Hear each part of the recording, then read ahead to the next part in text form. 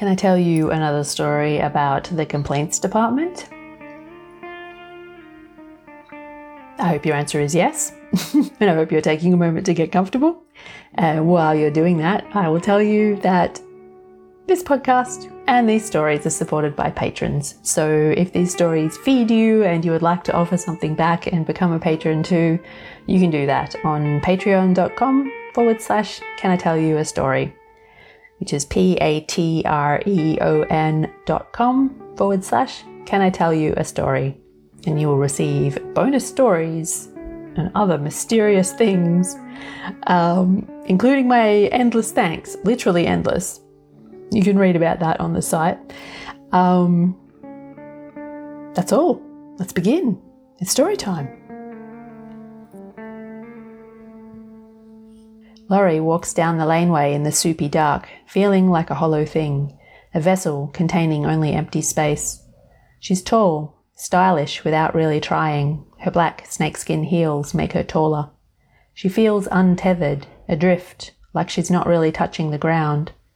Around her neck is a fine golden chain with 3 small stars hanging from it, a way to remind herself that there's more out there, more outside her than the emptiness within, that even in outer space, in all that vacuum, something shines. She slows her pace, eyes following the bricks beside her, gaze trailing over uninspired graffiti, over torn and faded posters for events no one remembers. The darkness presses in. She squints, not totally sure what she's looking for. A gap in the bricks, some kind of letterbox, easy to miss in the gloom. The man she overheard said it was obvious, but is that daytime obvious? Tonight, there is no moon. Laurie drifts down the laneway the same way she drifts around the edges of her life, like a tumbleweed in the dark. A midnight kind of tumbleweed, because Laurie is a midnight kind of person.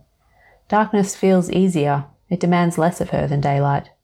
She's tumbling herself into nothingness, and she doesn't know how to stop. Every thought she swallows grows the emptiness. Everywhere she goes to find meaning seems to be equally empty. What's it all for? The question follows her everywhere, and Laurie doesn't know how to find the answer. It's hard to keep going when reasons disappear like soap bubbles, ephemeral, shining, and then gone. Maybe hope is like an hourglass, she thinks. What happens when the sand runs out? But it hasn't run out, not yet. Laurie has a letter in her hand, written on dotted paper sealed into a stray envelope found in the kitchen junk drawer. She's halfway along the laneway when she finds what she's looking for and sighs, tension and relief both fighting for space in her body. The letterbox is real, and the solid, tangible fact of the metal slot set into the brick wall of the lane means hope keeps going. The sand runs a little slower through the hourglass. Laurie pushes her letter into the complaints department letterbox under the flap that keeps out the weather.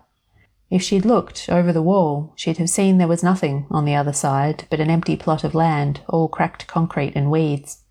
She would have wondered, hope dwindling faster, where the complaints go, if pushing them through the letterbox is as meaningless as everything else. But she doesn't look over the wall.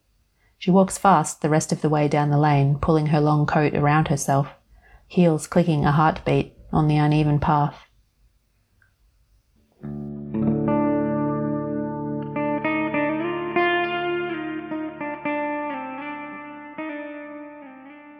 Laurie's letter materialises out of nothing in a pile of papers on the floor of the complaints department, next to the junior manager, Ewan's desk.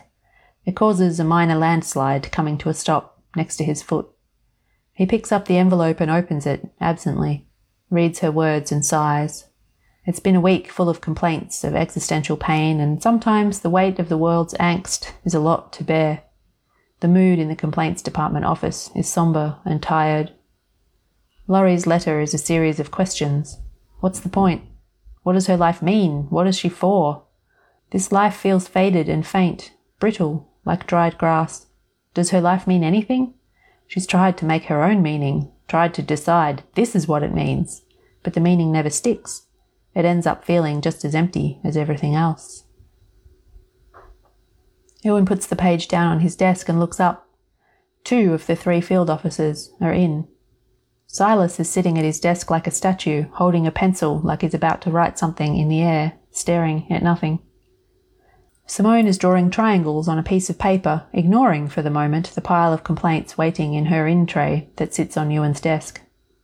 There's an ongoing battle about the in-trays between Ewan and all 3 field officers. He maintains that keeping their in-trays on his own desk is far more economical and efficient, as he doesn't have to get up and go to 3 different desks in order to give them their next jobs. They maintain that he's being incredibly lazy and should welcome the chance to get up and stretch his legs, to which Ewan points out that he's kindly offering them the chance to get up and stretch their own legs, and nowhere near as often as he'd have to get up, given there's 3 of them and only 1 of him. So far, Ewan is winning. Ewan thinks for a while before placing Laurie's complaint in Sadie's tray. Silas is the obvious choice. He cultivates an air of brooding mysteriousness, not that you'd know watching him right now, pencil poised in midair. He's also a midnight kind of person, practiced at this particular kind of existential angst. He'd understand. But sometimes meaninglessness doesn't need empathy. Sometimes it needs something completely different. Sadie is completely different. The door bangs open and Silas jumps and drops his pencil. "Oops! Sorry!" Sadie blows into the room like a breath of spring air. She's carrying a box in both hands. "Scones," she announces, putting the box down on the corner of her desk. "There's jam and cream, too. You lot look like you could use a Devonshire tea break. And someone open a window. It stinks of hopelessness in here. What's going on?" Simone looks up. "You're a dear," she says. "Weight of the world's complaints is what's going on in here. We're all a bit tired. Where'd you get the scones?" "Happy customer," says Sadie. "Why do you get all the happy ones?" Silas looks at the pencil rolling across his desk as if he'd never seen it before. "It's my winning personality. 5 minutes in my company and people can't help but be happy. And you wouldn't know what to do with a happy one. Here, have a scone." Silas looks out of place with a scone in front of him on a white napkin. "Well, your latest doesn't sound very happy," says Ewan, gesturing to Sadie's in-tray.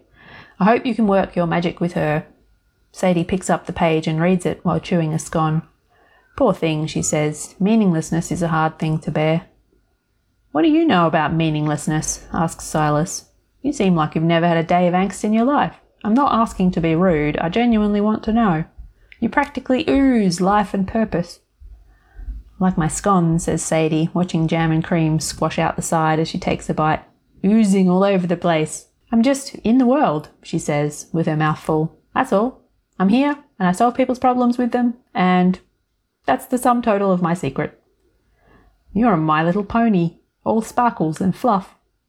"And I have an unprecedented success rate. Ponies are just the tip of my iceberg, Silas." "An iceberg made of ponies." Simone helps herself to a scone. "Are they frozen? Do they rotate and take turns at the top? How do the ones on the bottom breathe?" Sadie laughs. "Suspend your disbelief at the door, please." A short while later, a hook would appear just inside the door with a plaque over it that says exactly that. "Suspend your disbelief here." No one was ever sure who put it there. "What are you going to do with our midnight complainer?" asks Simone.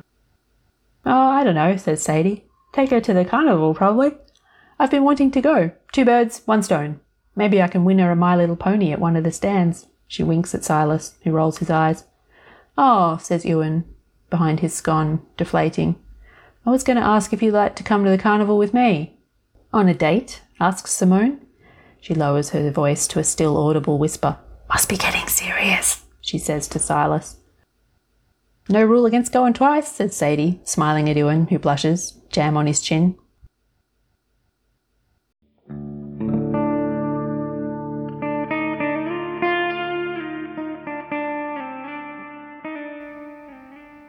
Laurie stands in her kitchen, opening her mail in the red square of late afternoon sunlight coming through the window. She's feeling sluggish and distracted by the sound of hope ticking through the hourglass, running out. She picks up an envelope addressed to her in a hand she doesn't recognise. But all hands are hands she doesn't recognise. No one writes letters by hand anymore. Inside is a gilt-edged invitation to the carnival that evening, with the instruction to wear something green and wait by the entrance. Green? Who wears green? Laurie dresses mostly in blacks and whites, creams and charcoals, carefully neutral, everything going with everything. She smiles a wry smile. She complained about how things were. She supposes she can't really complain about what happens next. In the back of her wardrobe she finds a green silk shirt with the tags still attached, bought so long ago the shop she found it in is long gone, transformed into a toy shop selling ethically made wooden toys to expensive-looking mothers with expensive-looking children who ignore them in favour of bright-coloured plastic. The silk feels cool in her fingers, the colour reminding her of the shiny, iridescent bodies of beetles. She takes off the tags and puts on the shirt, black-tailored trousers, heels. The front door clicks shut softly behind her as she goes to find out what happens next.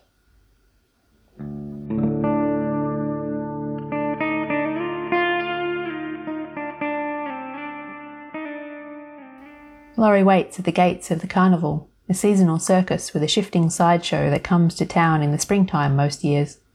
Laurie has lived in the town most of her life, and this is the first time she's come. Tents surround the big top like a crop of multicoloured mushrooms full of promises. Be astonished, they say. Be astounded. Be amazed. The carnival smells of popcorn and hope. Laurie holds her invitation in her coat pocket, damp from the sweat of her palms. She's surprised to find she's afraid. She watches people walking in twos and threes and families, all passing under the archway above the gate like they're entering another world. Their eyes shine, they look full up with the expectation of transcendence. Laurie wonders what her face says, if it holds any of the anticipation that these people's faces hold. Their vessels are full of longing for wonder, belief that they will find it. Hers feels full of nothing. A young-looking woman stops in front of Laurie and holds out her hand. "Laurie, I'm Sadie." Laurie takes the offered hand and smiles her best. "I'm so happy to be here," smile. And she's surprised when Sadie doesn't smile back. "You don't have to do that here," says Sadie. "The carnival is like a mirage. Everything here is a reflection of something else. Everyone here like a mirror ball catching sparks from everyone else and throwing them back until we're all dizzy and delighted. This one night will never come again. Be in it. See what happens when you let the mayhem meet your madness exactly as it is." I don't think I know what you mean," says Laurie. "Doesn't matter," says Sadie, and Laurie frowns to find she believes her. It doesn't matter. "Thanks for accepting my invitation," says Sadie. "Shall we go in?" She takes Laurie's arm and guides her under the archway and into the crowd of tents and people. "Welcome to Wonderland," she says, and her face mirrors the rest of the crowd, full of longing and wonder. Laurie can't look at the faces for long, and instead she looks at the ground. The evening is like a kaleidoscope. Laurie takes it all in snatches, the shifting scenes dizzying, her only anchor, Sadie's steady presence, at her side. She sees shysters rigging games of skill and chance with practised ease. Punters seem to know they haven't a chance, and still hope shines in their faces. Perhaps this one time, this lucky shot. She sees children, mad with sugar, running figure eights through the legs of the crowds, begging for ride tickets. "Just one more, please, just one more time." She sees the bead curtain swaying over the entry to a fortune-teller's tent, a pair of black-lined eyes painted over the door offering glimpses of the future. She sees performers dressed in sequins and feathers bending in impossible shapes, breathing coloured fire walking on their hands. Slapstick clowns tumble and fall in front of her, and Laurie laughs, and to her own ears her laughter sounds too loud, the sound scattering like startled birds from her lips. The carnival is bright and shining and larger than life, and she sees the way the crowd leans in, drinking something from the spectacle. Laurie feels like a ghost in the midst of it all, here without really being here, like being offered water and not knowing how to drink. Laurie knows everything she sees is a beautiful facade, shiny on the outside, hiding the machine behind it. She knows that in the morning these people will look just like everyone else, tired, makeup smudged, no longer glittering or sparkling, ordinary morning people doing ordinary morning things. Nothing she is seeing is real. "Why did you bring me here? Why do you think?" "I don't know. All these people are wanting to be taken somewhere else for a while. They have to know all of this is an illusion, but they buy into the dream. Perhaps you're trying to teach me to let go of searching, to believe the fantasy? Nothing we're seeing is real." "Isn't it?" Sadie looks at her. "Perhaps. I just wanted to see the carnival," she says, "and I thought you might like to come too." Laurie looks at her. "Really? But I thought you were going to do something about my complaint. What makes you think I'm not? Oh, look! Those two girls in tutus are riding coloured ponies. How do you think they make them those colours? I think I want to go home, says Laurie, but she stays by Sadie's side.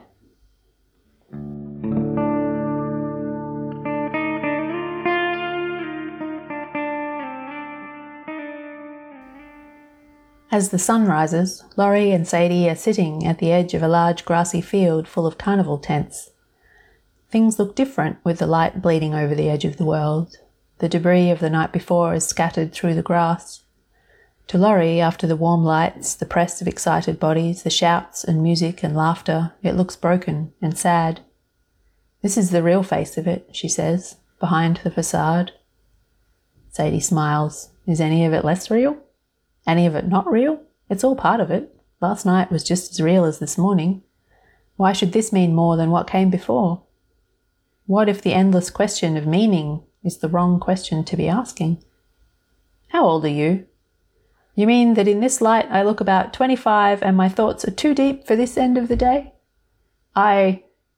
Yes. Think again, says Sadie. This end of the day is the perfect time for questions so deep you could drown in them. Laurie was quiet, thinking again. Here's another thought to think, says Sadie, flopping backwards onto the grass and staring at the clouds turning pink above them. Why does it matter that nothing matters? Laurie groans and fishes in her bag for her sunglasses, which she plants firmly on her face. Sadie grins. Fortified against hard questions. No one can see you now. She looks up as a figure crosses the field towards them. Except him, she says. He sees everybody. It's Silas. He sits down next to them, doing his brooding and mysterious act. Laurie eyes him through her sunglasses. This is Silas, says Sadie. You should probably listen to him. For a while, Silas says nothing. Listen to him say what? Wait for it, says Sadie. Stop looking at where meaning isn't, says Silas. You're looking for the gaps, you're looking for the holes, you're always searching for confirmation that you're right, while a corner of you hopes desperately that you aren't. You're waiting for meaning to happen to you. You need to go out and happen to meaning. You can't decide what's meaningful in your head. You have to feel what's meaningful with your heart, and you can't do that from the sidelines. All of this is meaningless theoretical nothing.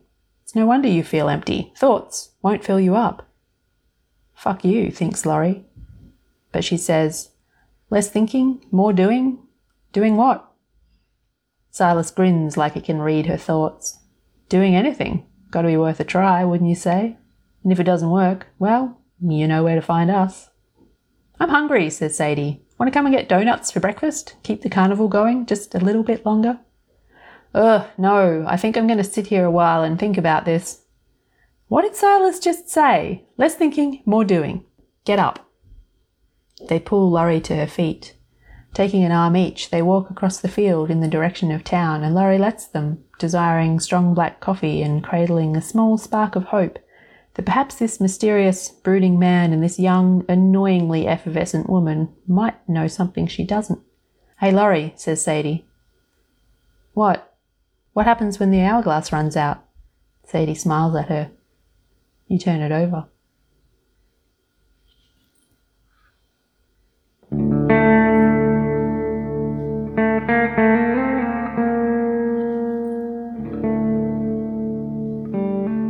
Thanks for listening. I want to go to the carnival.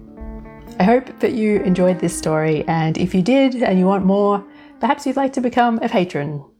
Patrons receive bonus stories and other things, including my endless thanks, which you can find out more about on patreon.com/Can I Tell You a Story. That's patreon.com/Can I Tell You a Story. Until next time.